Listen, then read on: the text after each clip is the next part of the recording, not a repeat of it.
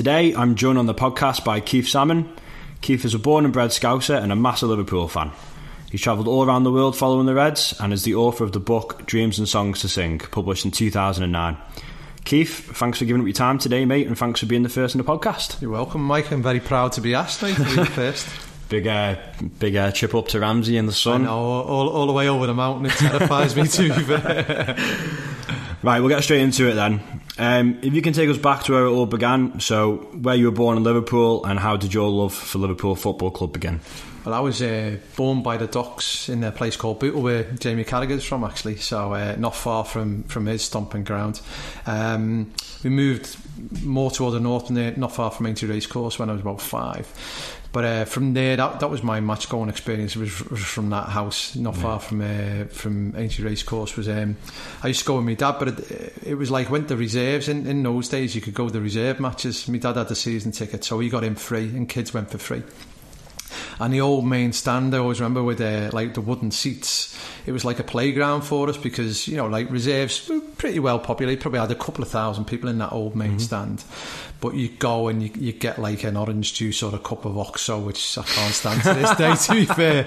And then like dead fly cakes with your Eccles cakes and all that sort of stuff. But at half time, because it was, you could go and run around at half time, and you know, my dad would watch the football and I'd watch a bit, like, and instead of like going to like the first team where it'd actually go, it'd be a waste of money, whatever, like that, I actually got to see. And you know, like my heroes in those days were people like Hughie Macaulay and all these people. Hughie Macaulay ended up coaching in Liverpool, but he was like the hero, but he hardly played for the first team. I don't think he even had a first team appearance, but he played regular for the reserves.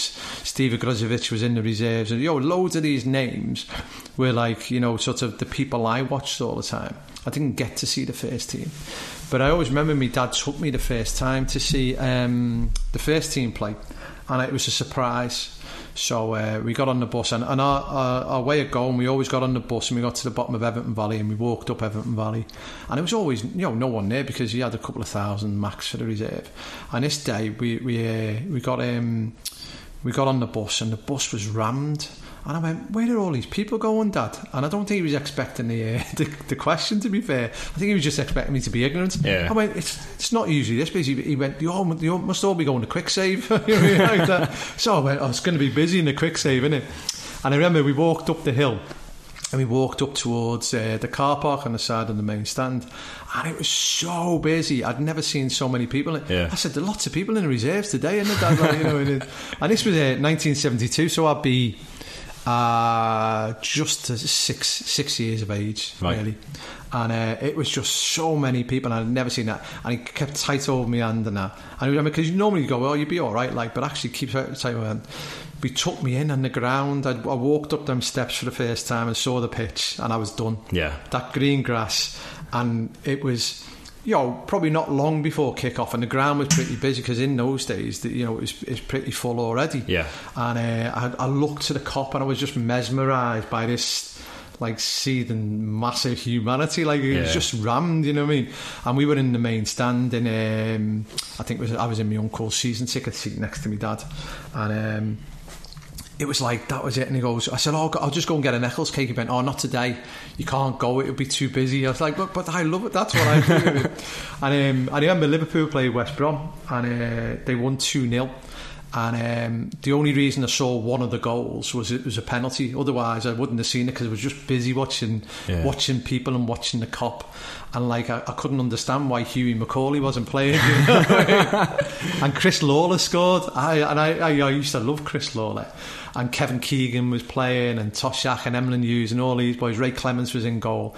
And it was amazing. And it was like that going, I'm doing this every week now. He goes, oh, you're not. So it's between that and the Eccles cake. So I can't remember the next time I went, but I tell you what, it wasn't every week. So and then I got a season ticket. I think it was 77, 78 was my first season ticket then. Right. So who'd been manager then? In 77, 78, it'd be Paisley. Yeah. When I first went, Shanks was the man. So like I don't remember watching them on the line. That's my biggest regret, going, I just watched the Kop. Yeah. And it's like, you know, I remember the ball hitting the back of the net, and it was brilliant, you know what I mean? And everywhere went mad. The feeling. Yeah, just the feeling of it. And actually, every time I go to a match now, you still walk up them steps from the bowels of the ground and you see the green pitch, you go, yes. Yeah, I do the same. I mean, like, for my first was in 2006. It was after Istanbul. Fowler scored. It was 1-0 against Bolton. And I always remember, I must have been about, that had been 10, 11. About 10, yeah, just after Istanbul. And then, like, much like yourself, the green pitch, it's like an luminous sort of, it's the vibrant, isn't it? The green, it so smacks you in the face. Yeah, against everything else. In those days, everything else was quite dull around. You know, people would dress dull, and you know, like it was probably a dull time in the 70s. You know, people didn't have money for, you know, like you go to match now, and everyone's in like Berghaus coats and luminous colours and that. You don't know whether they got red or like all these colours that probably didn't even exist in the 70s. But yeah, you never forget the first time. No. And so, you know, and it's the same when I took Charlie for his first time, and even Izzy, my daughter, I took her for the first time as well. Like that, you see the wide-eyed innocence, and they love it. Yeah. They love it, and it's like that never leaves you. And everyone you speak to, no matter what club they support, they always remember that first time, whether it be a big club or a little club or whatever.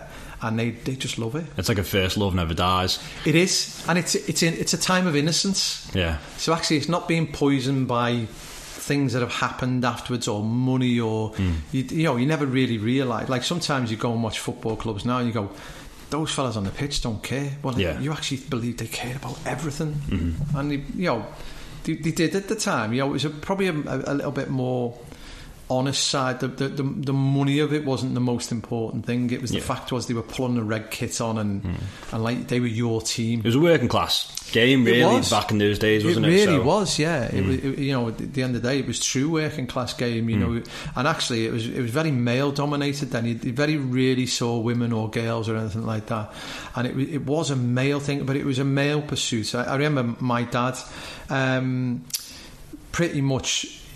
We hardly saw him as kids because he'd work from 6 in the morning to 6 at night in a bakery, and he'd come home and, you know, you'd be like, you know, he'd probably see you at your worst really because you were tired after all day and he was tired and that.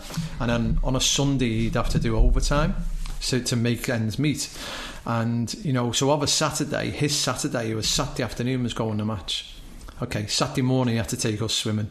Okay, but Saturday afternoon was his time to go to match, have a couple of pints with the lads, and that was his only pleasure in life was football, you know, and that's it. Whereas we're a lot luckier than that, you know. When you look at it, some of the things we done, my dad couldn't afford to do. Yeah. But when he was younger, before he had kids, he did the home and away bit as well, which is what I got to do. Which, you know, and this is, you know, and I know you probably ask questions about this soon, but that's about being a football fan. It's not actually about what happens on the pitch. Yeah, it's the match day experience and everything that comes along with it. That's it. Meeting people, and obviously that's what a lot of people meet mates and stuff there, and you've got mates for life, and that's how. Well, I actually, obviously living now in the Isle of Man, I've got friends here, but my real mates, if anyone's listening, I must apologise, but my real mates are the lads to go to match with. And actually, sometimes I see them in Liverpool, sometimes I see them in Barcelona, sometimes I see them in Kiev, like, you know what I mean? That's where you meet your mates. And actually, my mates are great because it doesn't matter that you live away. As soon as you hook up with them, it's like you were there yesterday. But the thing that binds us together is always the football. It's always football. To be fair, we hardly ever speak to each other outside of football. I'm the same. It's nothing family orientated. It's all about football first. Don't say that. It's because Lauren's out of the house now. That's right, I'm not telling my missus to listen to this. So it's fair to say once you went to your first game, that was you hooked then. I to be fair, I was probably hooked before I went to that. You know, I learned to read through football because I was a slow starter. I think my dad would call it something else, but I didn't want to read. I had no interest in reading, and I'd say to him every Saturday night, "Do you know how did Liverpool get on?" And he'd go, "Oh yeah, 2-1 now." I went, "Read the report to me. Read the report." And he goes, "Oh," and at one point he just got so fed up with reading the report. He went, "Read it yourself." But I can't read. He said, "Well, you'll have to learn to read." So I learned to read through the Football Echo, the pink. Oh, really? And it was, and, you know, it was, I could read how Liverpool got on, I could see the headlines, and I learnt my maths from the football tables. And at that point, it was 2 points for a win. So I knew how many points Liverpool had, how many games he'd won, how many they'd lost, how many they'd drawn, what the goal difference was, how many goals he's got. That's how I learnt my maths. And I learned how many points he needed to win the league, or how many points someone would be if they didn't get this amount of points to get relegated and stuff like that. So I learnt my maths. And actually, I use this technique now for learning for Charlie. He's passionate about his football. That's how he's going to learn. A lot of kids actually learn a lot of maths and stuff like that through FIFA. Yeah, you look at FIFA, like Charlie saying, I've got this SBC and it's like this virtual squad and this and he's a 99 pace, and I think, whoa, like that. And if I do that, I can increase it by this. And you think, oh, I'm crying out loud. Just took it on a different game. But actually, I use football as his learning platform. Geography was, where's Kiev? Go and find Kiev on a map. How am I going to get there? And he can actually work out a journey to get there. If we got to Istanbul this year, he had a plan. He had a proper plan, and it was flying to Odessa and getting a boat overnight from Odessa to Istanbul. It was You'd had your card out that wallet straight away, wouldn't you? Yeah. Brilliant. So, obviously, you've said about your first match, your first match day experience. What does a standard match day look like for you now? And comparing it, going to the match now, what's the massive difference that you see from back in for the first days of going? Is there anything that stands out? Well, it's probably the comparable bit as the adult match day, as opposed to, I said, there's more colour and more vibrancy, and it's about money now. Everything's designed to take money out your pocket around the match day experience. Obviously, a lot more corporate.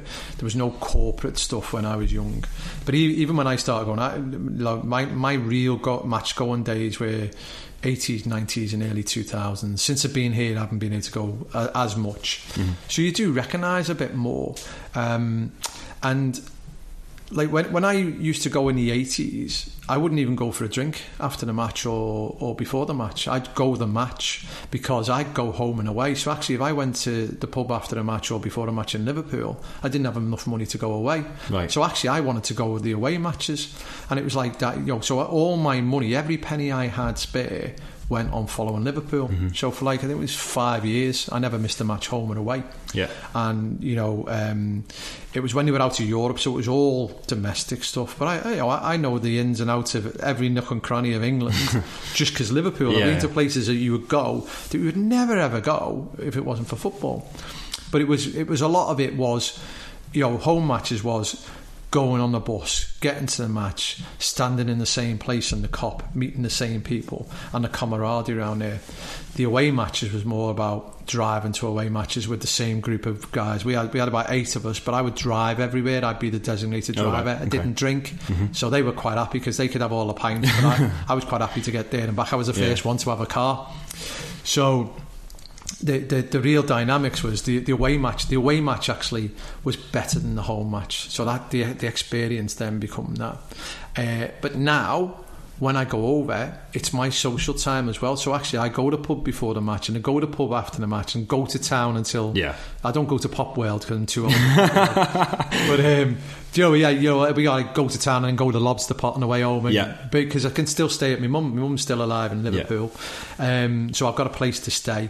And I'll have a few beers, do you know what I mean? It's nice and it's social, and that's it. But I only get to do that maybe 6 or 7 times a season. So when you do it, you appreciate doing it. Time much out. more. And to be fair, it's back to the early days. I don't go out in the Isle of Man. Because actually my money goes on when I go over there. And obviously a match day will be the travel bit from here is the big bit. Is you're either going on a boat or on a plane. And in the summer, you go for the boat because it's cheaper. It can be an early start, or sometimes I'll go over on the Friday night tea time boat, and then I've got all day Saturday and Sunday. But obviously that's an impact at home because I'm not around for pretty much a full weekend then. So I always say to Nikki, I said, all I've got is my football. She said, I don't do anything else but my football. She goes, yeah, but when you go for like 3 days at a time on a bender. I go, well, there is that. That's it, though. You've got to be done, isn't it? Yeah, so it's a lot more social for me now. And actually, I can't go to away matches because actually you can't get tickets. Whereas back in the day, I could get as many tickets as you wanted. There's this myth about the 80s that the ground was rammed all the time. It was full. It wasn't. If you look at not capacities, what the crowd figures were. They were quite low. Early in the season, you're looking at anything between 24 and 30,000 early on. Where it got busier was as they got towards winning leagues and stuff like that, and big matches people would turn out. But in Liverpool in the 80s, there was no money around. So actually, it was a case of you either ate or you went to match. If you could do both, brilliant. Yeah. And I was lucky I had a job from when I was like 19 that had money in my pocket, so I could actually... And where it was I lived at home for a long time. I lived at home till I was 28 because that could help me travel all around England watching Liverpool. If I had my own house with a mortgage and stuff like that, would never be able to do it. Yeah. And you see a lot of lads now who are still doing it, who were doing it back in the day. It's still a life, but sometimes you have to think about other things. And the main priority for me is the family. Football's not the biggest thing in my life. Yeah. It's the biggest thing of the less important thing. Yeah. Yeah, you know what I mean? I suppose I'm going down that path myself. Obviously, I've got Tommy now, so he's 18 months. And, you touched on it there. You kind of... That's your time out. So I don't really go out in the Isle of Man as much anymore. Yeah. I'll save my money and I'll go, right, I'm going to go to this match. Yes. And I'm going to save, I'm going to do this when I'm there, I'm going to do that when I'm there. That's when I've seen you. Yeah. But I enjoy it more. I get more of a buzz. It's less is more. Yeah. And, I'm completely there with you now. Obviously, you've touched on it there. You've got your son, Charlie. Yeah. Because you take to the games now. So I've met Charlie. Yeah. He's a great lad. Once met, never forgotten. He probably knows more about the players than they know about themselves. Yeah, pretty much, yeah. Especially through FIFA, yeah. Oh, definitely, yeah. But I just wanted to wonder how your match day changes with him now. With him, yeah. And what do you most enjoy about taking him?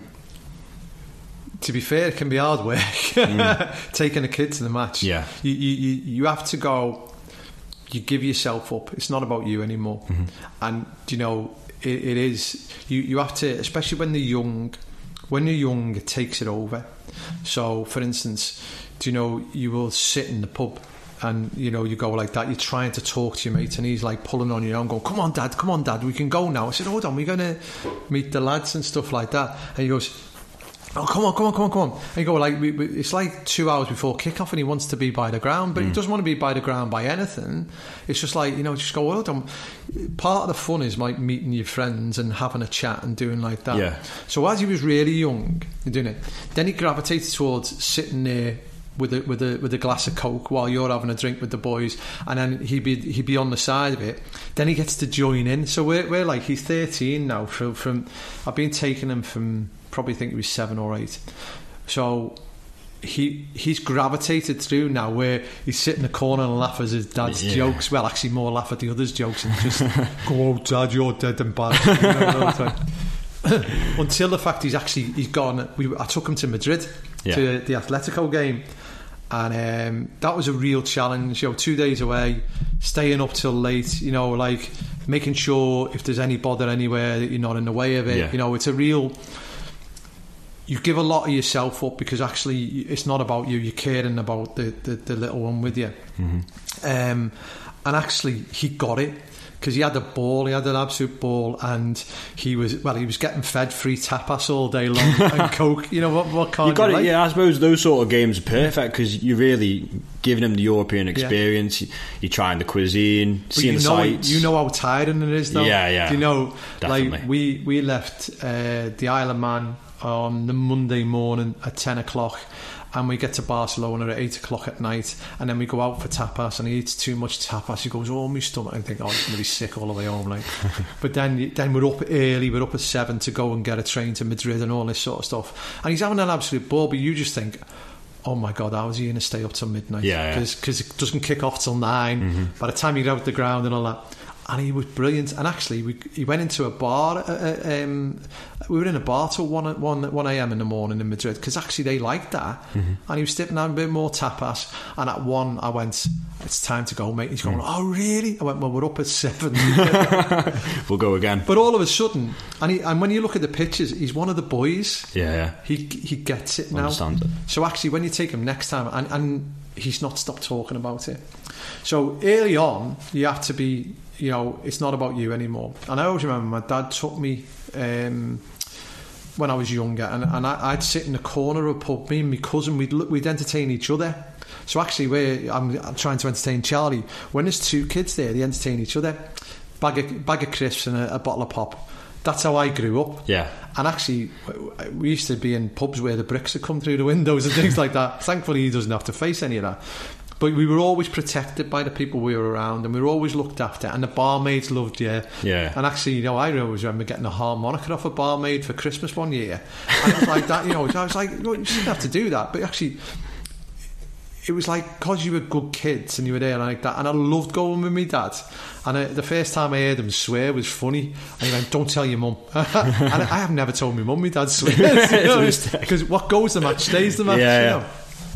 So I remember my dad taking me, I think it was 82 and 83. Liverpool played Tottenham one year and Man United the following year, I think it was, or the other way around.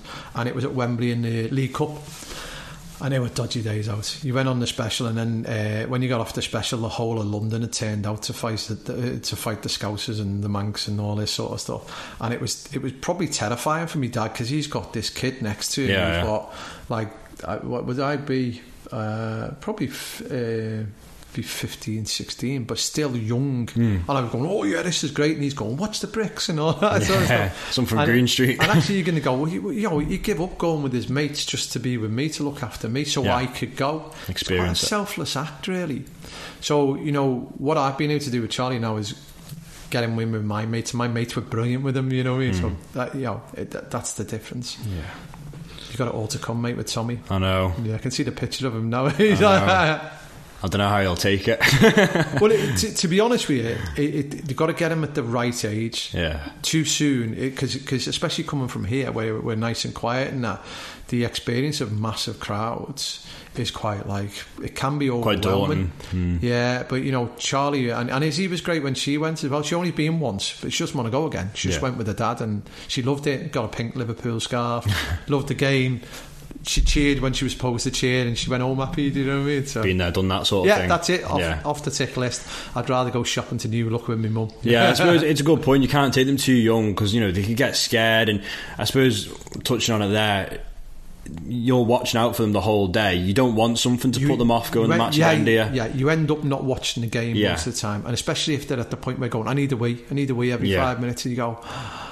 So, like when he was 7, he was all right, but you still can't go for a wee on his own. Mm-hmm. Now he can go to the toilet on his own. You're not scared of him going to the toilet on his own, because you've got to be careful nowadays. And yeah, definitely. While you be looked after, it's still, if you get lost in that crowd, you never get him found. Mm-hmm. And you wouldn't want someone to go, he gets lost and he's terrified. So it's a massive responsibility, but it is the nicest thing I've ever done for him. Mm-hmm. And actually, I've given him that passion. Like, he's so passionate now, it's unbelievable. Yeah, you give him the platform to go and do it, and if he wants to do it, that's what he wants to do when he grows up. Yeah, he wants to go round the world watching Liverpool. Well, there's no better life, mate. No. Crack on. So, touched on away days there. What's your favourite away you've done? And, I mean, for me personally, I think I've done 6 or 7 aways now.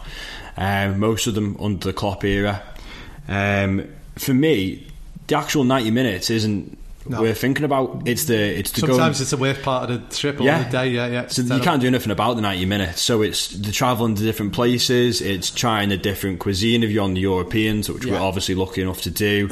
Go and seeing the sights. And obviously, before we started recording, you were saying about going to places in Britain that you'd never been before. You'd probably never go to again. Yeah.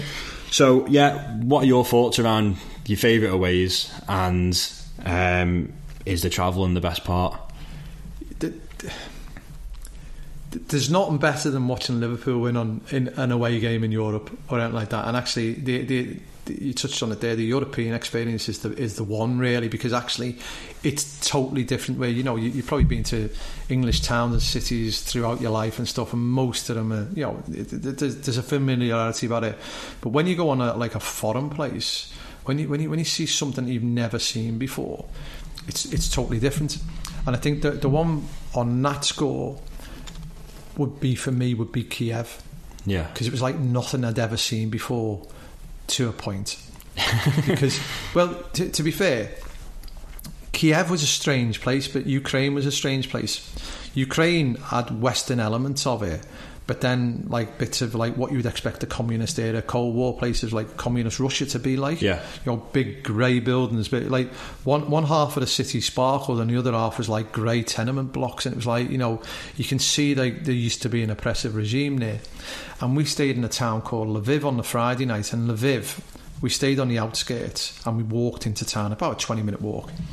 And there was a fella selling stuff to survive, and what he was selling was, all he had in his little box of tricks was a sprig of broccoli, or a florets of broccoli, whatever you call it. You know, there's a bit of broccoli in there, one potato and a tomato. That's all. And he was selling it, and he had like string holding his pants up and sort of like. There was sort of abject poverty on one element on the streets. They were like really surviving. Get in the middle of town, and it was like what I'd expect somewhere like Krakow to be, or something like, you know, like a very westernised place where like, bars, etc. Yeah, bars, lovely town square, very affluent, and there was like, you know, Mercedes going around and all these, you know, like, oh, it was a very affluent place in the middle, but on the outskirts, it was like, it was a different town, different world. It was like a different era, to be fair. And Kiev was like that as well. And actually, it was like a place I'd never been before. Language. It's like Cyrillic, I think they call it, where, you know, you can't read it and you can't say it, you can't write it, you can't do anything with it, you know, and like it was cheap as chips as well. Yeah. But we met some lovely people. You know, we were at Liverpool Supporters Club on the Friday night there, and we had an absolute ball in this place called Lviv. And it was, most of the Friday night was just being in a nice place in Europe. The last element was that the Supporters Club become like a little bit of a Scouse enclave, and it was like Scouse visitors and the Ukrainian Reds, and they were really welcoming, and it was really, really nice. And then on the Saturday when we went to Kiev, it was like, went all the way on the straight. It was a 5-hour express train, so that's how far it was away. But it was a 6 o'clock train, but then we had all day in Kiev, and then we come back at 6 o'clock the next morning. And I always say that is my favourite trip ever. And even with the match, within an hour of the match finishing, the disappointment had gone. We were back having a drink and having a laugh and going, this is just boss. And I was with all my mates, and like it was amazing because you couldn't ring anyone there because you couldn't use your mobile phone generally, because actually the costs were really unbelievably high. So they were saying don't use it, only use Wi-Fi and all that sort of stuff. But actually mates just kept appearing out of nowhere. When you think there's probably 40,000 Reds there, they just end up going, all right, so like they'd come and they'd go and all this sort of stuff. And it was really, really good. We had a nice ball. Most Reds who went to Kiev will go, it's one of the best trips I ever did. So that beats Istanbul for you as well? Yeah, it does actually. Yeah, because Istanbul's a one-off. I think I'm in a different place in my life, I think. So actually, maybe because it's the freshest. Because Istanbul was amazing, and Istanbul drove the book, which I know we're going to have a chat about. But that until Kiev, Istanbul was the one. Mm-hmm. But Kiev, it was unique. And it was like a real eye-opener. Yeah. And, you know, I think maybe because as you get older, you start to look at things with different eyes. I think with Istanbul, there was a lot of trepidation because there was always this thing about, there'll be trouble in Istanbul and all this sort of stuff. And no one. It was in the middle of nowhere, wasn't it? The ground was, but, you know, also getting there, I went on my own to Istanbul. And I come back on my own. I met my mates on the day, but everything else was on my own. Here, I had my mates with me on the journey. Yeah. And we did a great journey via Austria and this town called Lviv. And I went with lads from the Isle of Man. I went with Brads and all those. And then I met my mates in London, and you know, and then they joined up. So my mates were talking to my mates off the Isle of Man and all this sort of stuff. Yeah. And they all got on, and it was great. You meet people, and that's the main part of it, isn't it? I think that's why it's better, because it was like.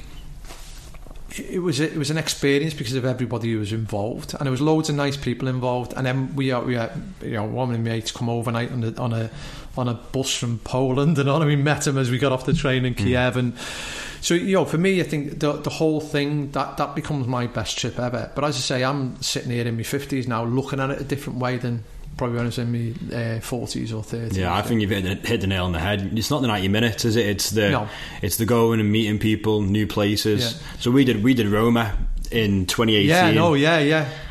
And I don't see anything, like you say, so most people would expect you to say Istanbul, but obviously you've said Kiev.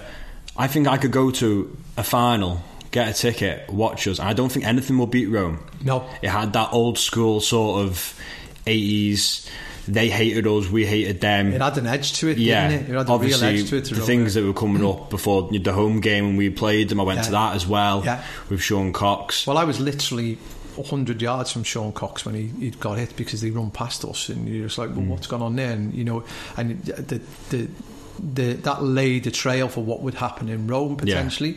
And I'd always said I would never go to Rome, so I got a ticket for Rome, but I passed it to me mate because I've said forever I'm never going to Rome, because I've been to Rome in '89 to watch Roma play Atalanta, it was, and I just went, never going there, because they were stabbing people there. Yeah, it's heavy, isn't it? And it wasn't the way I wanted to watch my football. So my mate wanted to go, I got him a ticket, looked after him, but ultimately that got me my ticket for Kiev anyway. You know what I mean? So we were in the park for the home leg, and me and Glover walked out, and it was mad. There was fans running down Walton Breck. It was mental. Only when we got in the ground and you go on Twitter, you find out what happened. You're like, there's me fucking sitting there in the main stand thinking, shit, I'm going to Rome next week. Got everything booked. My mum's there texting me, I'm going to Rome next week. Yeah. I thought, fucking am. But you go, and you know what? It was Sam, wasn't it? It was fine. My mate said it was. They put the buses on for us, took us up to the ground. I mean, it probably would have been pretty heavy if they hadn't have done that. But it was funny. I took Charlie to watch Lazio play last April, it was, and I did the bit to get to the ground via other means, and you wouldn't survive, because actually the bridges you got to cross to get to the ground, you'd just be sitting ducks. Sitting ducks.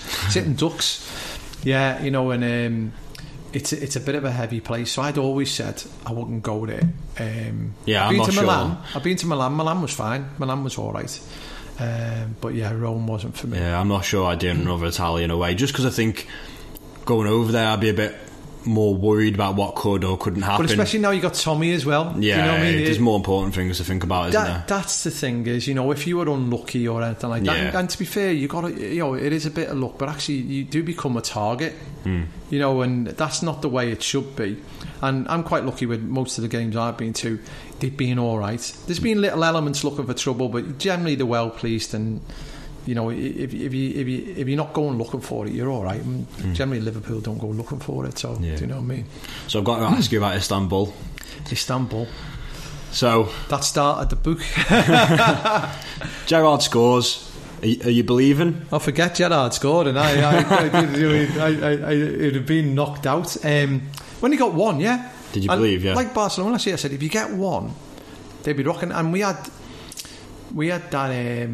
You never walk alone at half time. People going, it was more in hope than anything. And maybe it was, but it had this anthemic feel to it that actually it was an inspirational thing. Sometimes you never walk alone, and it's just another version of it. But this one was heartfelt, and it was slow, and it was very precise, and it was everything that the football song should be for us. Sometimes people sing it too fast and all this sort of stuff, and everyone goes, oh, it's too fast. But actually you go, when it's at its best, and it was just like, it was like saying, we still believe in you.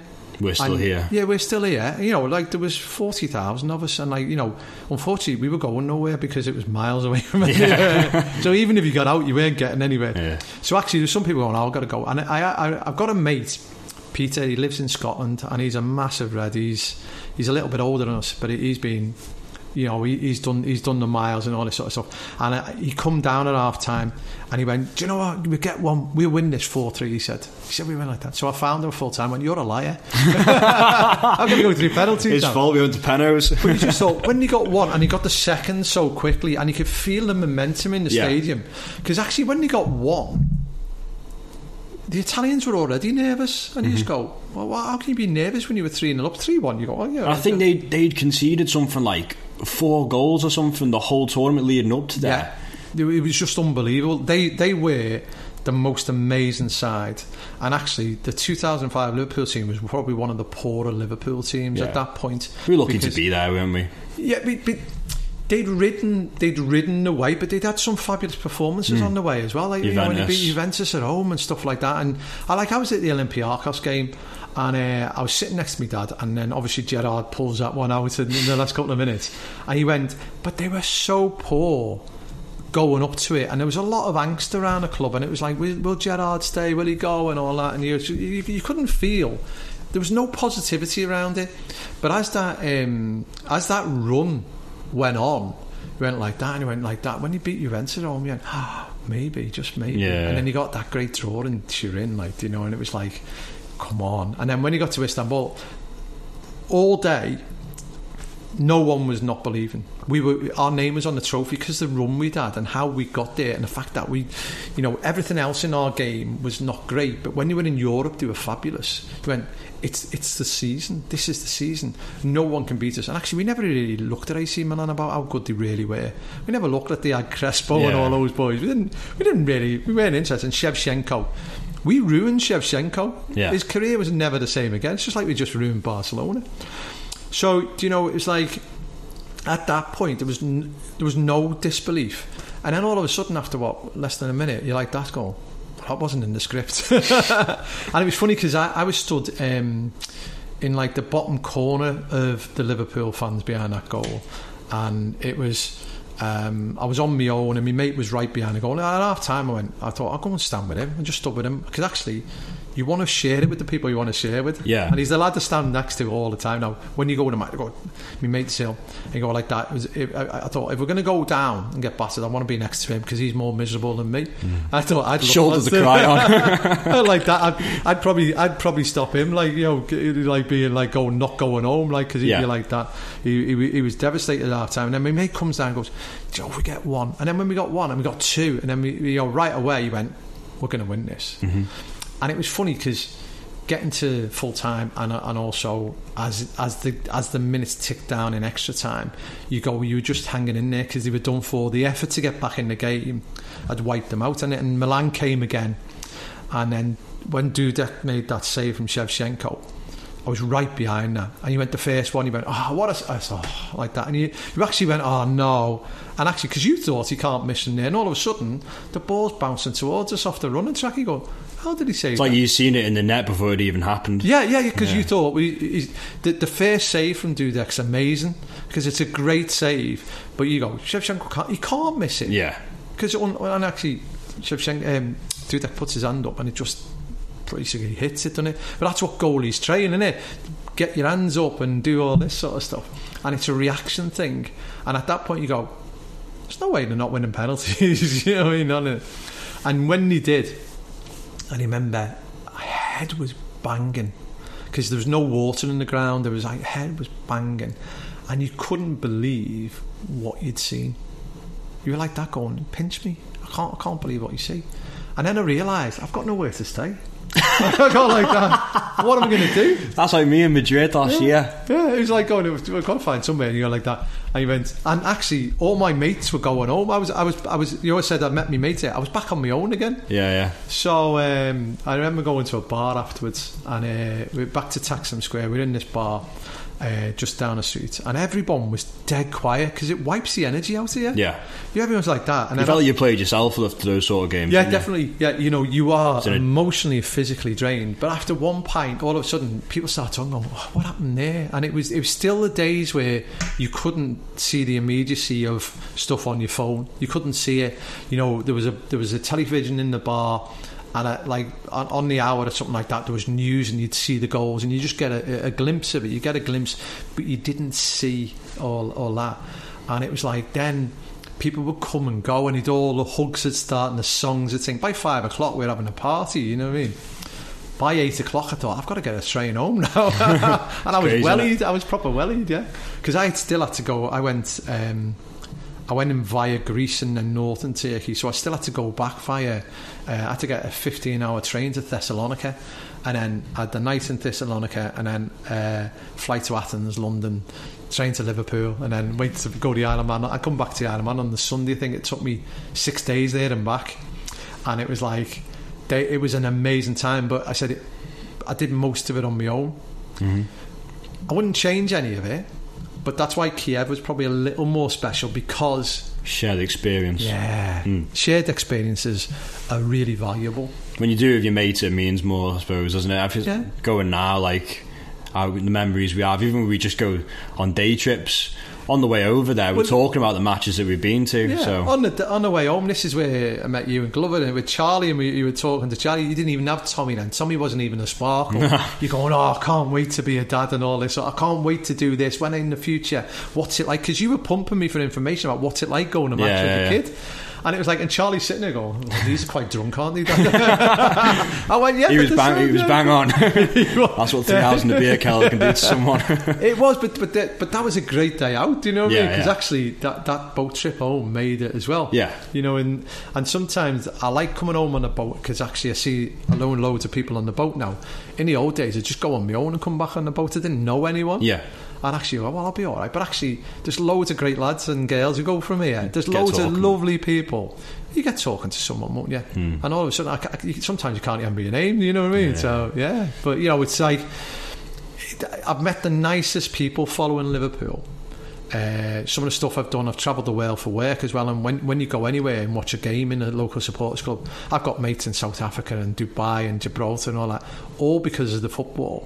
All because of it. It brings everyone together, you know, and some of them are expat scouters. Most of them aren't, though. But what you realise is when you go around the world, people's dream is to come and watch them.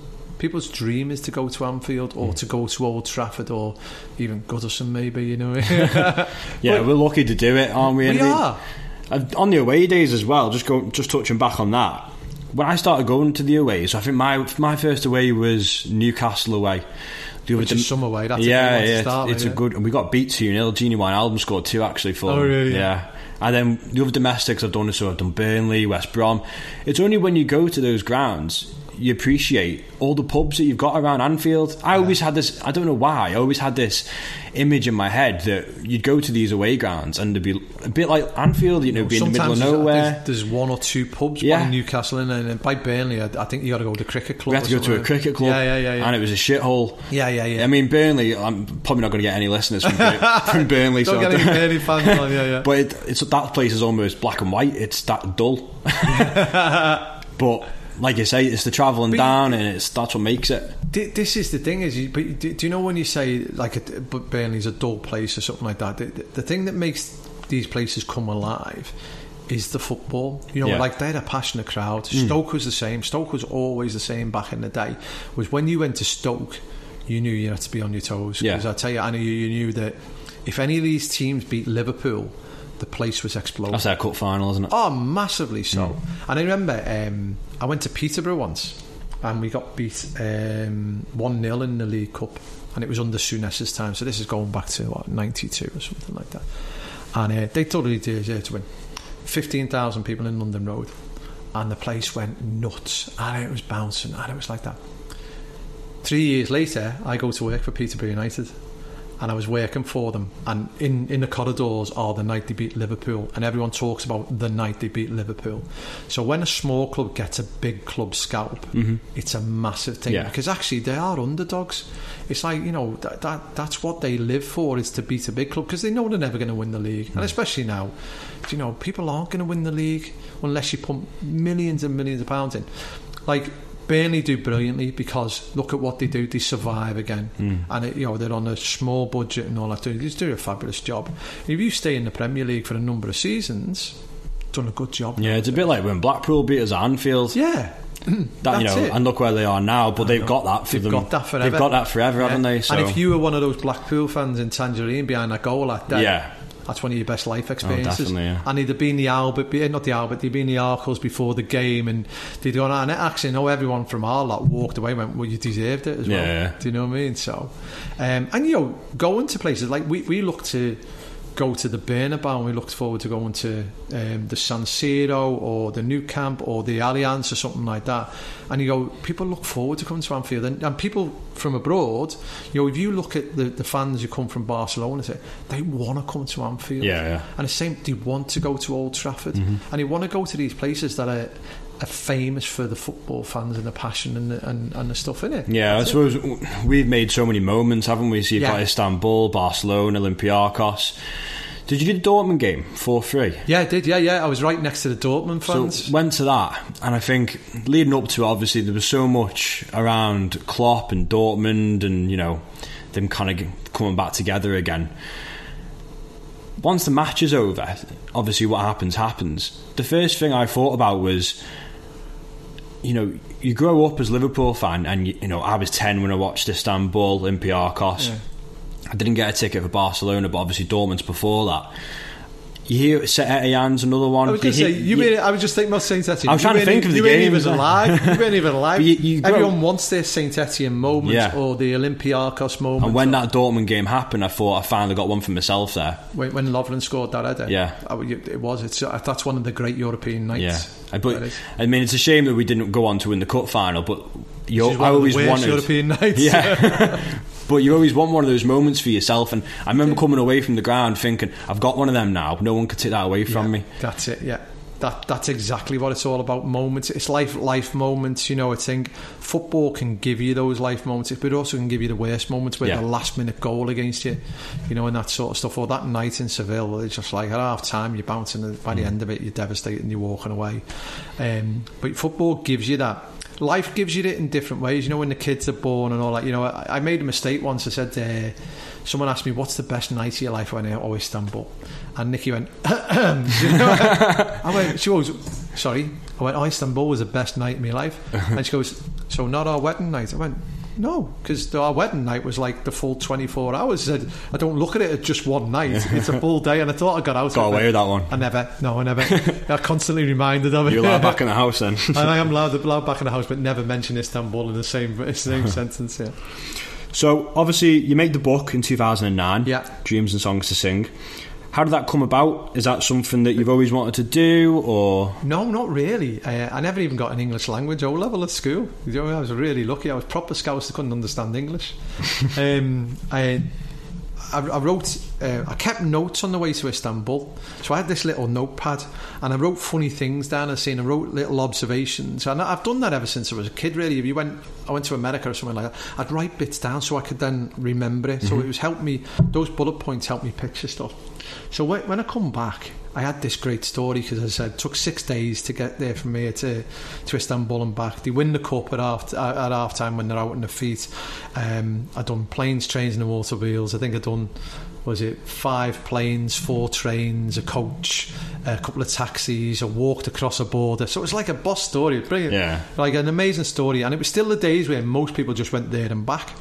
And I'd done it for half the price of an actual day trip. So for like 250 quid I did all this sort of stuff, and it was dead enjoyable and really exciting. I had a great story, and everyone goes, what an amazing story, you should write it down. So I wrote this short story, and I passed it to a few people, and Nikki went, that's really, really good. And she went, show it to another. And there was 2 girls in work who were in a book club. I said, I've just written a short story. And they wrote it, went, that's amazing, it's got characters in it. And they were talking all this book stuff. I went, it's got characters, it's got like a big ending, and it's great and all that, and it's funny and all that. She said, you write more? So I thought, go on, I might write more. So I was travelling a lot at the time, so I had time in my hand. So on the laptop for work, I'd just write. So I wrote a chapter about cup finals, and then I wrote a chapter about going to match for the first time, like seeing that green stuff. And then I found the courage to write about Hillsborough. I wrote about my Hillsborough journey and the day and how it happened to me. I tried to go, this is what happened to me. I wasn't going on about anything else around it. It was my journey, and I wrote it through my eyes in what I thought was a clever way at the time.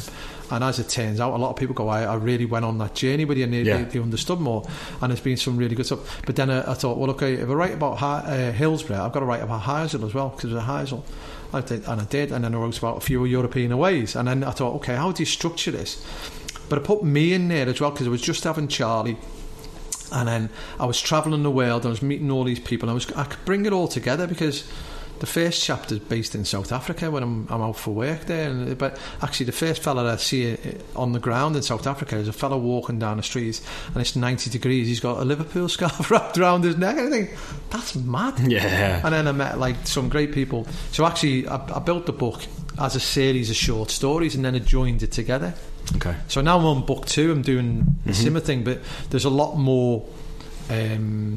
Probably the journey stuff. So I've gone to people who've read the first book and asked for feedback, and the bits they like the most and the bit they don't. And the feedback is sold like 4,500 copies, I think. So met some really great people through it, and I enjoyed doing it because I've always, as you can tell, I've got stories to tell. So there's more coming. Fantastic. So moving away now from the match day, I wanted to ask a few specific questions on the football club. So how do you feel about ticket pricing, the structure of it, and the availability to fans? See, this is like it's opening up a can of worms. This really is a big can of worms, but it's one that should be opened up. I think it's too expensive for the amount of money that's in the game. But unfortunately now with COVID, I don't think you're going to see the thing they could have done. Because I read somewhere once that you only saw something like Liverpool only got 7% of their turnover through the match day revenue. Everything else was, right through ticket prices. But when you went to £77, when you did that and everyone staged a walkout, yeah. I would have been on that walkout of the game, because definitely kids go, you're just taking the piss now. That's not a working class man's game anymore. And even 50 quid a head, but they're going, well, the theatre's £50 a head. It's not the theatre. It's a working class sport, but it's not a working class sport. It's a moneyed sport now. And you go, everything else that goes around it, it's an expensive day out. And even if you're on a good wage, it's too expensive. And you could actually go, when you did the 20s Plenty campaign and stuff like that, because you just go, if you're going to an away match, you go, it costs a fortune.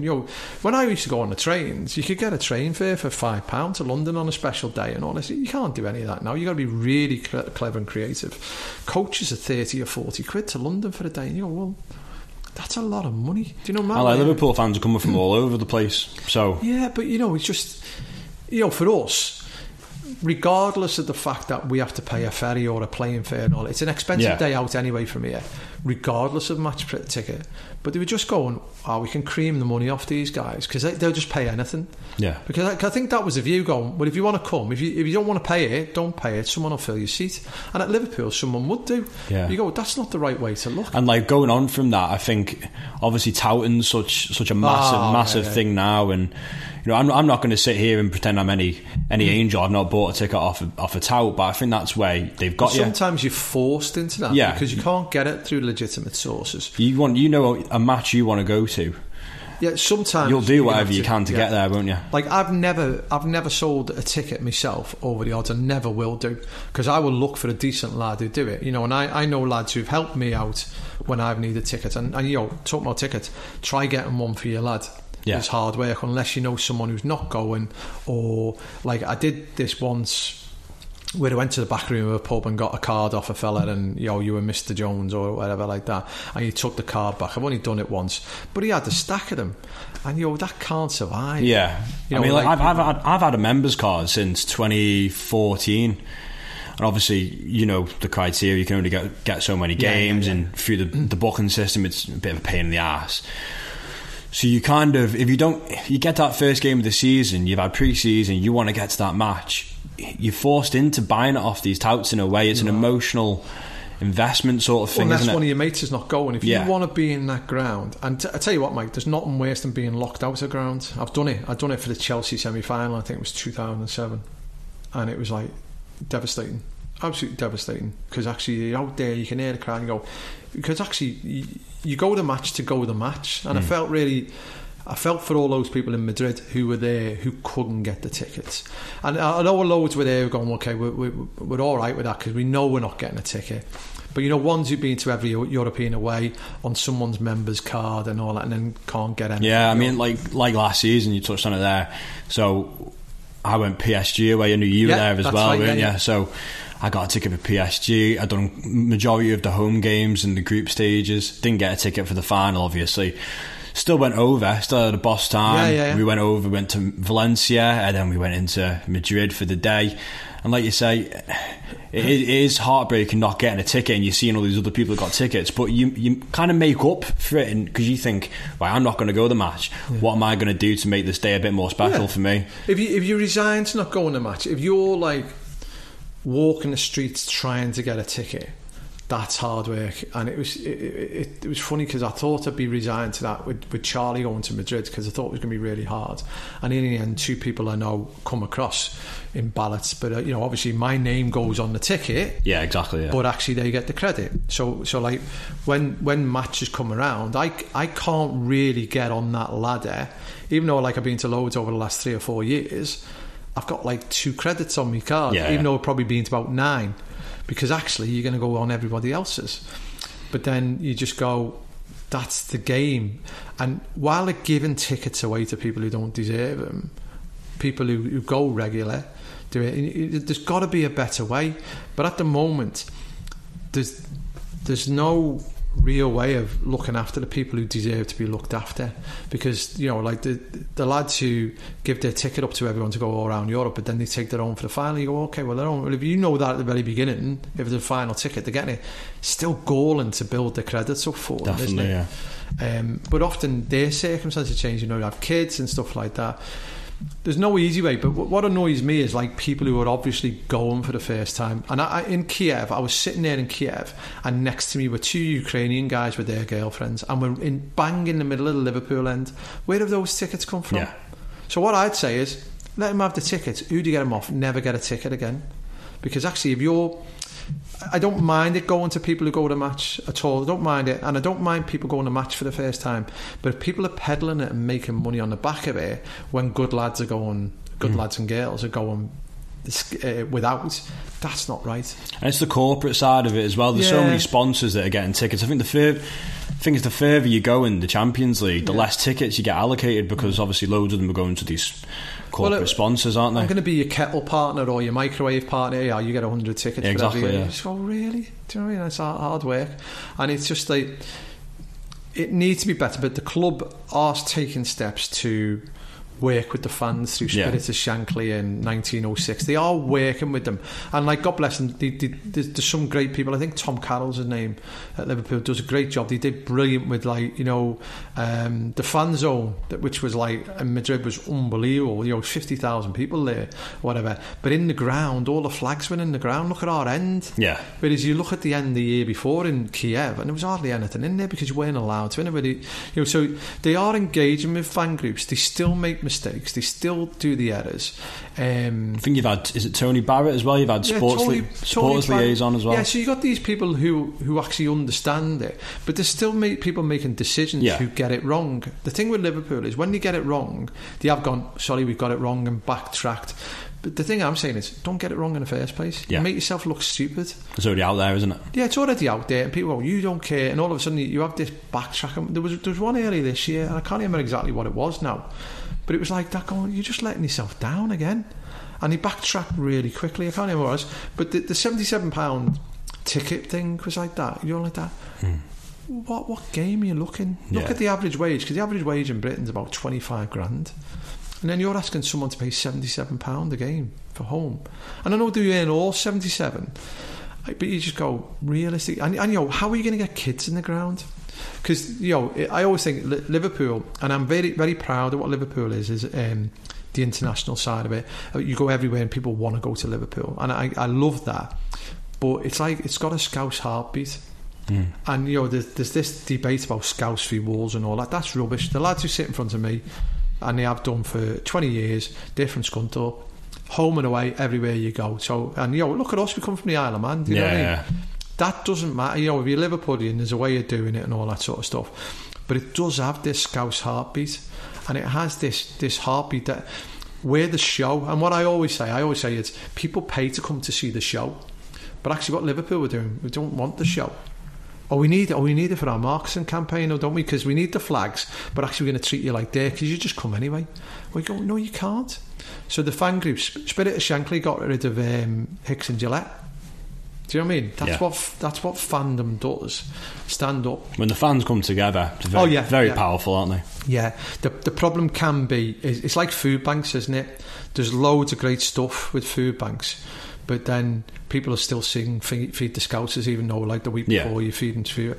There's loads of great stuff that fan groups do. Definitely. But if you read Twitter and stuff like that, you know, fans don't like each other. It was funny, I seen something when Liverpool play United this year. There's more that joins us than divides us. Was a video like people in Man United fans in Manchester were going, Scousers are just the same as us, we hate them, and then Liverpool were going, oh yeah, it's about the clothes, it's about going to match, it's about your mates. So there's more that joins us together than divides us. Definitely, yeah. So when you see them singing Sign On and stuff like that, going, hold on, you know, what are you doing? Or we're coming to visit your hubcaps, going, you know, crime rates were higher in Manchester and you're still singing, like, you know, coming to visit your hubcaps. So, you know, fans need to stand up for each other, but actually we're easily divided, and there's some toxic stuff like Twitter. It can be really good, but it can be so toxic, and actually you can't see who's on Twitter. Sometimes these fake profiles going, there's like an FSG out one, isn't it? Tends to be Irish people. Yeah, but who are they? One, you know, one of them I see all the time. How many matches have there been? You know, are they even Liverpool fans, or are they just Evertonians or anything? Yeah. Because actually, everyone can masquerade as everyone else, can't they? Definitely, that's an evil, isn't it? I like Twitter because I've met a lot of great people off it. There's lots of great people, and I've met them face to face. And then there's other people you haven't, but you have a relationship with. But it's toxic, and we need to sort that out. Because actually, I remember going to Madrid. Tottenham fans were amazing, and Liverpool fans were amazing to Tottenham. Tottenham were amazing, and it was a great day out. There was kind of a big thing before that, wasn't there? They were saying, oh, English fans together and stuff, and we seen them out there, and we just got chatting to them, and they were like, congratulations, and we were just they like, were made up to a be boss there. time, and yeah. It was like us in Kiev going, it was probably a year too soon for us, Kiev, but it was like, you know, 100,000 British people can go to Madrid and have an absolute ball and not cause any bother. Yeah. People need to praise that as opposed to take note. Yeah. So for listeners that may not know, you were actually at Hillsborough on that day, so I know it's a very emotional subject for yourself and all concerned, and I'm sure you've seen the video that Anfield wrapped it up at Celtic Park, did a day trip up there. So any listeners that haven't seen it, I would really encourage looking at it, even if you're not a fan of Liverpool. It's not a Liverpool thing, it's safe standing, it's a football thing. So I just wanted to know what your thoughts on safe standing were, and do you think that's something that the football club could ever implement at Anfield? I think it is something they could implement. It's it's very emotional for us, but there's two camps. There's the people going, well, never ever ever, and won't even discuss it, and then there's other people who go, okay, well, let's discuss it. And even within the families, I think there's a couple of camps really, and there's someone who says standing, someone I follow who said standing didn't kill her brother, and it wasn't standing, it was unsafe standing. So safe standing, how do you make it safe? I think it's definitely worth to look, you know, like the rail seats and stuff like that, because standing in seated areas is unsafe. That's more dangerous than standing in a proper standing area. So I like what Celtic have done, and I think it could be trialled, and it could be a portion, but it needs to be well controlled and stewarded, and you know, they need to behave themselves. The Green Brigade of Celtic get into trouble probably a bit too much at the moment, so actually it's starting to denigrate what they do. So there's a fine line, but you know, I can't remember the last time I sat down at Anfield in the Kop, because everyone just stands up constantly, and everybody's got battered shins and calves and all those sort of things because of the nature of it. And if you have a tumble in them, it's dangerous. You know, Hillsborough for me was about the nature of the environment, the ground. They were in pens, they were closed pens, so there was no lateral movement. You couldn't move from side to side. There was no escape actually in that. So there was a pen at the front you couldn't get out of. So, you know, I was up on the side, and I remember looking down on it, and it was just like a whirlpool of people. And, you know, they couldn't get out the front, they couldn't get out the sides. People dragged them up at the back. But actually, once they were in there, and there was too many in there, and it was failings. If the capacity for that pen had been kept to, you wouldn't have had that problem. But actually, it was a pen. If you listen to the language, you pen animals. Yeah. But that's what they treated us like in the 80s. Like cow. Yeah, Man United were the same, exactly the same it's type of standing area they had, which was the scoreboard and the bottom of the scoreboard and the end opposite the Stretford end. It was the bottom end, and what they do, they fill it and then they close the gate off, and it would be 3 gates, because what they could do is then they could always have a sterile area in between, because people didn't behave themselves. But the view was you were always not going to be able to behave yourself. The problem in Hillsborough was actually they didn't control the entrance to the pens. And I think, so, from a safe standing point of view, I would like to see safe standing trialled to go actually prove it worked. But I also appreciate people who go never ever on the Kop. Yeah. I get that, because actually, I didn't lose anyone. So my view is a valid view, but actually people who lost people have a valid view as well. It's just, they lost family members, and you just think it for us it's not as clear as for some other people. Some other people actually it's not as emotional for someone else maybe who could try it. And Celtic does work. I know the lads on the Anfield Wrap went up and work, control well, does this, give it a go and see what it is. But maybe not for us to be the trial. I think the main thing about it is I wouldn't want it to be an argument whether it's a yes or a no. I think it's about choice. I think if you want to stand at the match, you should be given the facility to do that in the best and safe possible way. The safest possible way. Safety is paramount at the end of the day for all fans. I think it's a struggle of Liverpool. Obviously, we've got the Kop. I think you've got people that have been stood on the Kop for years. They might not want to move. Obviously, atmosphere is a bit of a problem. Or it has been, maybe not so because we're doing so well now, but years ago it was a bit of a problem. Try getting the atmosphere going, because when you're sitting down, it's quite hard, isn't it? I'm 55 soon, and I've had my season ticket in the Kop since I was 15. So actually, and of all the years seated, I've sat in the middle of the Kop. Okay, well, I like to think I'm a big shouter and passionate and stuff like that. But a lot of my age group going, I want a quiet life. I want to be in the main stand maybe, or maybe just want to watch the game, or leave it to the youngsters. Because if you look at like an away crowd, how vibrant the away crowd is of youngsters, and I think the trip to Kiev, or the journey to Kiev, that become really noticeable. The youth of the away support was already identifiable. Previously, it was all the old heads, because no one could get tickets. All of a sudden, we got this massive group of young lads and girls who are really passionate about doing it and going for it. So I'd like to see it. And it's maybe when they redevelop the Anfield Road, you could go, actually there's your element of safe standing there, but actually then you might take away from the Kop.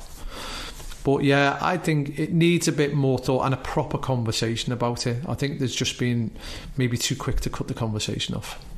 But everyone needs to be heard. Everyone. Yeah.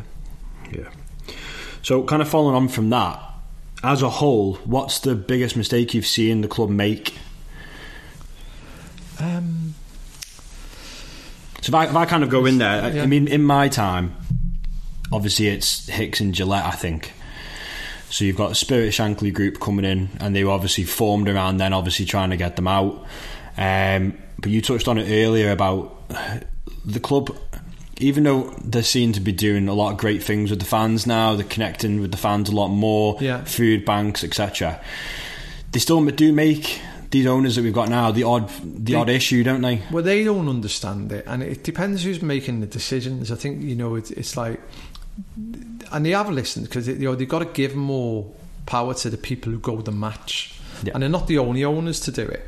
It's like, I think, when you go into Europe and stuff like that, you only find out if you got a ticket 3 weeks before. You only get the criteria, whereas Man United do it as soon as the draw comes out. Late sales. There's 2 late sales where you've already got your you've got to get your flights booked early, otherwise you are expensive it is. But I think they need to be a bit more considerate, but also we need to understand that it is a business as well. So while you can criticise the club and go, football's a business, it's a multi-billion-pound business, and that's what it is. And Liverpool are very good at the business side of things now. The biggest mistake I saw them do was they closed the club shop the day after they won in Istanbul. You know what I mean? They had no marketing now, and even now though. But that is a big thing, isn't it? Yeah, it's massive, isn't it? You should be absolutely reaping it now. But even now, you go in Liverpool's club shop and go, tell you what, it's not half as good as some of the stuff out there with Love, Follow, Conquer and Hat, Scarf and a Bad and all those sort of things. And you know, some of the stuff that the fans do. So, okay, they took Hat, Scarf and a Badge they didn't take them to court, but they took them to task on, you can't use the liver bird because of copyright. Well, no, we'll get him on board then as a partner and allow him to use it, because, Mick, who runs it, is a really, really good fella. He's brilliant lad, some great designs. I'm wearing one of theirs now. I just go, they were designing match going gear for match going lads, and Liverpool really could have got into that and gone, there's a hat, scarf and a badge concession, got Mick on board, paid him or like that, or Love, Follow, Conquer, and go, we're doing great stuff. Imagine like 1 million t-shirts going out. The opportunity's there, isn't it? I think it's getting someone in there. They could have had too corporate. Yeah. And actually, even now, loads of people go, look at the nonsense they're pulling out for the for being champions. The stuff they've got is rubbish compared to some of the other stuff. Yeah. And you go, I know every Tom, Dick and Harry's doing it now, but there's some brilliant stuff out there. Yeah, like you say, you've got Mick at Hat, Scarf for a Badge. You've got Jockey at Transalpino. Yeah. The opportunity is there, isn't it? Look at what everyone was wearing in Madrid. It was either Hat, Scarf and a Badge or Transalpino, or is it Dreams of Songs to Sing, Reds for Threads? Yeah. They did some great ones, you know what I mean? Really, really good. And I like to wear a hat, scarf and a badge because you're supporting a local lad, and the money's going back into follow Reds, isn't it? And he's always followed the Reds. I remember from back in the day, you know what I mean? So it was like, you want to keep it local. You don't want to go into just any old design, but actually they should engage with these more. Go, come on, 100%. Come in house. We'll pay you a wage, and you can sit there all day and design away, and actually we'll put it in your shop and you'll sell 10 times as many. And Liverpool are known for being this, not just a football club but an institution, so they're looking after as a family, and the logos. What I think they did was they brought Owen McVeigh Foundation in house, and they sold the Dad and Lad Going to Match t-shirt, which I loved those, because back to Charlie, that's what it's all about. Yeah, I've got a few of them. Yeah, because that's where you go. And Charlie had one, and I had one. We used to go on a boat from here with them, and you go, that's what it's about when you're a dad. And it's funny because a lad approached me about writing a book about Dad and Lads Going to Match, and he was a Celtic fan, and it just because I was writing my own, I was like going, I haven't got time to do it. But it's a great story, because that's the thing but it's just not Dad and Lads, it's Dad and Lass. I took his, I know one of the lads I know here, he's got a couple of girls who takes them to Everton all the time. I don't know what he's done to deserve that, but no, it's just it is. I know Tristan here, he's taking his little girl. It's a family thing, isn't it? Well, it is, and it never was when I was a kid. There was very few kids, but it's nice to see, because they're your next generation. And if Charlie's got the passion that a lot of those lads who are in Rome and Kiev and all that have got, I'll be absolutely made up, because he'll have had an absolute ball. And there's a couple of lads who follow me on Twitter who reached out, one to start writing stuff now, and they go everywhere, and I'm going, just write it down, and they look at me going, oh, can you give us a bit of advice? I go, as much as you want, anything to help you. I didn't have the confidence to write anything when I was their age. And there's some great stuff, like the fan stuff from Anfield Rap and that. They're brilliant. There's some brilliant content around. So, and hopefully for you, Mike, for this is great. Yeah. Especially when you start to fans of other clubs, because they're just the same as us. Yeah. They just love football, and they'll have their own experience. They'll have their own mates like us. Comparing experiences and stuff, Yeah. We're lucky with what the opportunities we've got. That's it. And so you've got to take your opportunity. Some people, the opportunity could be they went to a playoff final at Wembley or stuff like that. I've got lads who I'm still friendly with from Peterborough, and they went to a playoff final at Wembley. It was the highlight of their life, or like a Johnson's Vans Trophy, something like that, or LDV or something. And it's like the best day ever. And they shared tweets and videos of, you go, because remember we went to Wembley, got wellied, and a great time. It's just we're luckier than most here. Yeah. So flipping it on its head now, what are you most excited about in the future for the club? So obviously we've got Jurgen Klopp at the helm, and he's a god, isn't he? It is. Do you see comparisons with Shankly and Klopp, or do you think they're a bit different? They're different. I can see why people like to compare it and do it, and you go, What Shanks always got was the power of the people behind the goal. And Klopp gets it. Remember that day when he took everybody to do the bow in front of the West Brom game, wasn't it? And everyone's going, oh, he's a divvy and all that, like that. It's all for show. He realised that actually you can't have one without the other. If you haven't got the fans behind you, you can't perform as well. It gives you the extra 5%. And I think there's no way Liverpool would have been so poor for the last 15 minutes against Burnley if fans were in the ground, because the fans were, and actually the fans have done that time and time when you need a dragging out of it, like Leicester and Tottenham and stuff like that. The fans, the noise that comes out, it gives you that extra 5%, and it takes 5% off. It's a cliche, but it is a 12th man, isn't it? It might be a cliche, but it's bang on. Yeah. And actually, if you don't believe you can make a difference, don't go to match. And it's funny because like Barcelona last year, and I was saying to people, if you don't believe that we can help them tonight, don't go. Sell your ticket to someone else. Yeah. But everyone I was with believed he could make a difference. I mean, opposition fans always kind of take the piss with us, don't they? Kind of saying, yeah, they are, and they go, "Oh, Anfield's a myth," and just because they've watched us play Southampton at 12 o'clock on a Sunday. Let's see you get up for Southampton at 12 o'clock on a Sunday, yeah. Especially when you've been to Pop World as well. But the evidence is there for all to see, and it's a jealousy, I think, isn't it? And it's this begrudging jealousy. I know a few United lads who are match goers and stuff, and they go, I get it. They do get it, and they hate coming to Anfield when the crowd gets behind it. And there's a great bit where Mourinho and Wenger are in Madrid. I've seen that, yeah. And Mourinho says to the interviewer, shut up, this is beautiful. And Wenger's going, it's the worst place in the world. He said, because I seen an interview with him yesterday, and he's going, they shake your hand when you take a corner. Do you know what I mean? Like that. And he goes, the hardest place in the world, because it's so intense. But actually, when that noise ripples down off it, imagine being there, because you just think, sometimes, I know against Dortmund you couldn't hear the cop that well, but you could hear the Annie Road, and you could hear the Kemlin were getting up, and then you could see the main stand start bouncing, and all of a sudden the cacophony of noise comes in. And I've been to places like Barcelona, and it's quiet. It's not the same. Madrid, oh my word, it was so quiet. It's like the Chelsea game, the ghost goal. We sucked it into the net. Sucked it in, yeah. And and it wasn't a goal. It was. It definitely was. Even VAR would have said it.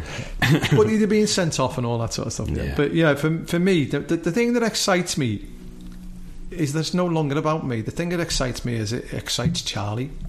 And I don't know if Liverpool will go on to build a bastion of invincibility and all this sort of stuff, but I do know the man in charge will demand it, and I do know that he gets it. And like as a man you've got to love him for what he is and respect him, and he gets us. And that's not, he gets Scousers, he gets us as a fan base. Yeah. And he plays the game well. He surrounds himself with great people, and I just think the future is exciting. What it looks like post-COVID, for me, I didn't really celebrate the 30 years that mad, because actually I found it hard to celebrate, because I was more relieved than anything, because actually I got to the point, Mike, where I thought I might never see it before I die. And I'm only 54, but I got to that point going, it's never for us. And actually, I hear people saying 30 years ahead. It's not really. We've had a great 30 years.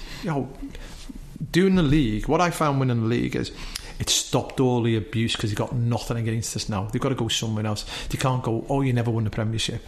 It's got that monkey off your shoulder. And actually it's given us the real ability to go, we can get across the line. I think Klopp said something, I don't know if it was last year or the year before, when we were going for the league and we were toe to toe with City, and he said, we've got to enjoy seasons. If City get 100 points, we get 92.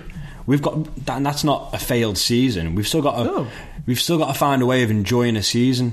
Well, what was it, the season before last? 25 points behind them, then 1 point behind them, and then 25 ahead of them. And yeah. Go, what? Really? I think that was a massive thing for him to say then. Yeah. Like you say, you come back. It's not failure. Yeah, it's not failure. It's a step on the road to being brilliant. And I listened to a guy a few years ago, and he went, winning's by inches.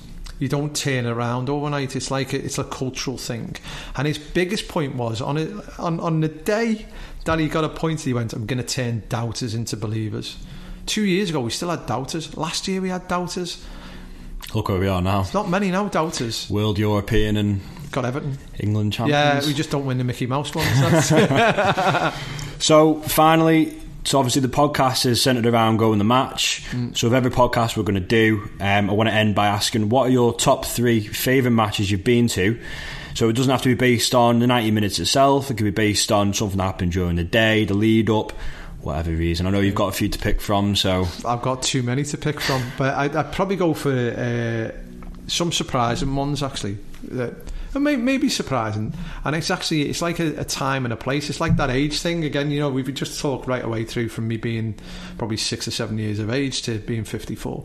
And actually the first one I've got is we beat Tottenham 7-0, and it was I wrote it down on purpose, 1978. And it was 7-0, and Tottenham were like a new breed. I think they'd only just come up, but they bought Ardiles and Vera, who'd been in the Argentinian Cup winning team. So they had this ticker tape welcome everywhere they went. They were playing ticker tape football. It was all fabulous and all that. And they come to Anfield as like pretenders. And I always remember it was a beautiful sunny day, roasting hot day, and I think it was August. Yeah, and it was just enough into the season that Liverpool were getting a stride, and we smashed them 7-0. and it was like, I think it was 3-0 at half time. And I remember saying to my dad, I was sitting in my granddad's seat, and he sat down the Anfield Road end, we're probably about the edge of the penalty box. So where the away fans are now, he sat probably about 100 yards away from there, like right on the edge of the box, but probably 100 yards, right on the edge of the box. But the away fans were in the far corner, used to stand up there. And I remember at half time I said to my dad, I said, I can't get any better second half, can it? Because they were brilliant and all that. They were and they were playing the best football, and he come out and then they were even better. And the last goal, the one that everyone will remember, is the Terry Mack header, and he wins it on the edge of his own box, and he brings it out and he puts it to Stevie Highway, and Stevie Highway goes down the wing, and right in front of me Stevie Highway crossed it, and then McDermott just arrives after winning it on the edge of his own box. He's run 70 yards, and he plants this header right in the top, and it was like the most amazing goal. It might have even got goal of the season, but it's like, that's the goal. I went like that was the highlight of my youth, or my young days, going to watch Liverpool. It was just amazing. So that's like really stands out, because you know, the sun, the green grass, all those things as a kid, and actually they were just right on form. And obviously they just won the European Cup again, like so you know, you had Dalglish and all this. They were amazing. Do you know, they were just at the top of the tree. Souness was marshalling them, and you know, just anything you could, you know, they were just fabulous. But then I roll it forward to 1992, and for a lot of older Liverpool fans, you often hear this one get quoted. This is one of the best European nights, and this was a night when he beat Auxerre 3-0. And actually only 23,000 people were in the ground. It was half empty, but the Kop was full. But the stands there was hardly anyone in the stands. I think Auxerre brought about 300 or 400. Where are they from? France. Oh, right, okay. But they had this fabulous manager called Guy Roux, a very famous French manager. And Auxerre were like actually a force in Europe. They were a very good footballing team. I think they might have won the French league, but it was before PSG had money. So you know, it's sort of like that. Auxerre were a very big name in the early 90s on the European scene. Played great football, strong. And he come and he beat us 2-0 in Auxerre, and we were lucky to get 0, to be fair. We were terrible. But when they come back, so everyone went, probably out anyway. So actually, money was really tight. So Kemlyn Road, half empty. Anfield Road, half empty. Main stand was dead. There was no one in it. But the Kop was pretty full. When you look at the Kop, it was rammed, you know what I mean? So the atmosphere was really good. And he got a goal after about 4 minutes, and Moby scored the penalty. And then they went in the second half. We were 2-0 half time, and then Liverpool just kept pushing and pushing and pushing. And they had a man sent off, and then Mark Walters scored the goal. Like, you know, it was a bit like just class, and the crowd went absolutely mental. At the end of it, it's like you won the European Cup. Won it itself. But it was like, and actually it was the turnover, and it was we were in that age where we were becoming a poor team. Yeah, we'd started to capitulate. On the decline. We were on the decline, and you could really see it. Do you know, you had players in there who really actually it was a mishmash of players, and the older players were getting old, and Jan Molby was carrying probably a two stone over what he should have done, but he was still class above Molby. But yeah, all of a sudden, from a team who'd shown very little passion that year, because I think what happened to Hillsborough, don't ever underestimate the devastating effect it had on the club. I think we do, because I was talking to someone last week saying, I walked around in a daze for a year after Hillsborough. Imagine what the players did. So you just think, and all of a sudden, Kenny had gone, Souness had come. Wasn't a great place to be. Really wasn't a great place to be. And all of a sudden, they showed this energy and passion and belief, and we got behind them, and we made the difference, and the 12th man was in full effect. So I'll always remember that. Yeah. And probably the last one was Barcelona last year. I thought, you can't... Probably the greatest European at Anfield, isn't it? Well, it is. Do you ever see that being topped? Well, I never had... Well, I can't see how you could do unless you were 6-0 down to get to Real Madrid or something like that, and he had every superstar in it. It was FIFA game. I don't think you can do. I think, do you know, the big thing was they didn't deserve to get beaten. Barcelona 3-0. They played really, really well, and actually, you know, I think Dembele should have scored in the last minute, shouldn't he? And it was like, could have been 4. And you come away from there and someone goes, you got beat 3-0 by Barcelona, that's embarrassing. It wasn't embarrassing at all. It was a great performance. It was just, and sat at the bar or the post and all this. So I was going across and someone said, what are you going across for? It's a dead rubber. I went, no, it's not. I said, if they get one, Barcelona had already gone out the previous year to Roma. I said, they'll creak a bit, I think. And I was saying that in the thing, and when we got to Frost on County Road, I was going, I don't even know what I'm doing here, some lads were. But by the time you left, we were all going, go on, you're never going to win it. Like, you know, after a couple few ales are in there, that's like it, isn't it? I said, if you don't believe, don't go. Because actually, if we get one, but you did always have that fear you'd ship one. And obviously, you probably watched the highlights about 5 million times, haven't you? They have some good chances. Alisson made some really good saves. Coutinho has one, Messi has one. But actually, that belief... And once Liverpool got the second and the third right away, because I think they get it within probably a minute's playing time of each other, don't they? It was always going to do, but you always thought they might just sneak one. But then James Milner took it into the corner in the 98th minute or whatever it may be. A bit of shithousery. Oh, he's brilliant, though, isn't he? Yeah. I love Milner for that. And you go, that was it. And coming out of it, and it was just like... You were buzzing. You went to the pub afterwards, and then I didn't sleep till about 5 o'clock in the morning there, because he was booking me trip to Madrid. But the morning before I had this trip to Alicante booked, and I had a flight for 35 quid, and at 3-0 I thought I had to book it, and it was like I just went, let it go. And that was the day after the first leg, and I should have just done it because it cost me a couple hundred quid in the end. I should have believed more. I was a doubter after I was a total believer, and it was like, you know what I mean? But it was carrying so much emotion. And when I got to Madrid, I was a nervous wreck because it was just too much on it. In the second half, I must have gone for about 5 pisses, and I think 6 bottles of water, probably why I went for 5 pisses, you know. But it was just such a nervous wreck, and then I burst into tears at full time. The emotion of it was just because it had been such a battle to get there. And so the Barcelona bit, for me, can never be topped. Because I don't see how you can do, because because they're one of the best teams in Europe, if not the best, and we've absolutely ruined them. We had Firmino out, we had Salah out. We had the Origi and Shaqiri. They are arguably the best players ever lived. Yeah, playing in their positions. Suarez trying all his tricks. Coutinho was back. Yeah, it was written there for him to get a poxy goal on it, or like a stunning free kick. And actually, when have you seen the documentary, the Barcelona documentary on Rakatan? And you go, if anyone listening hasn't watched that, because at half time Jordi Alba's crying his eyes out. And to be fair, he's at fault for the second goal as well. So if you were their manager, you go, right, you're off, because actually he was done. And Messi even mentioned it again the other day. Yeah, they are totally ruined by Liverpool. Wait, how do you love that?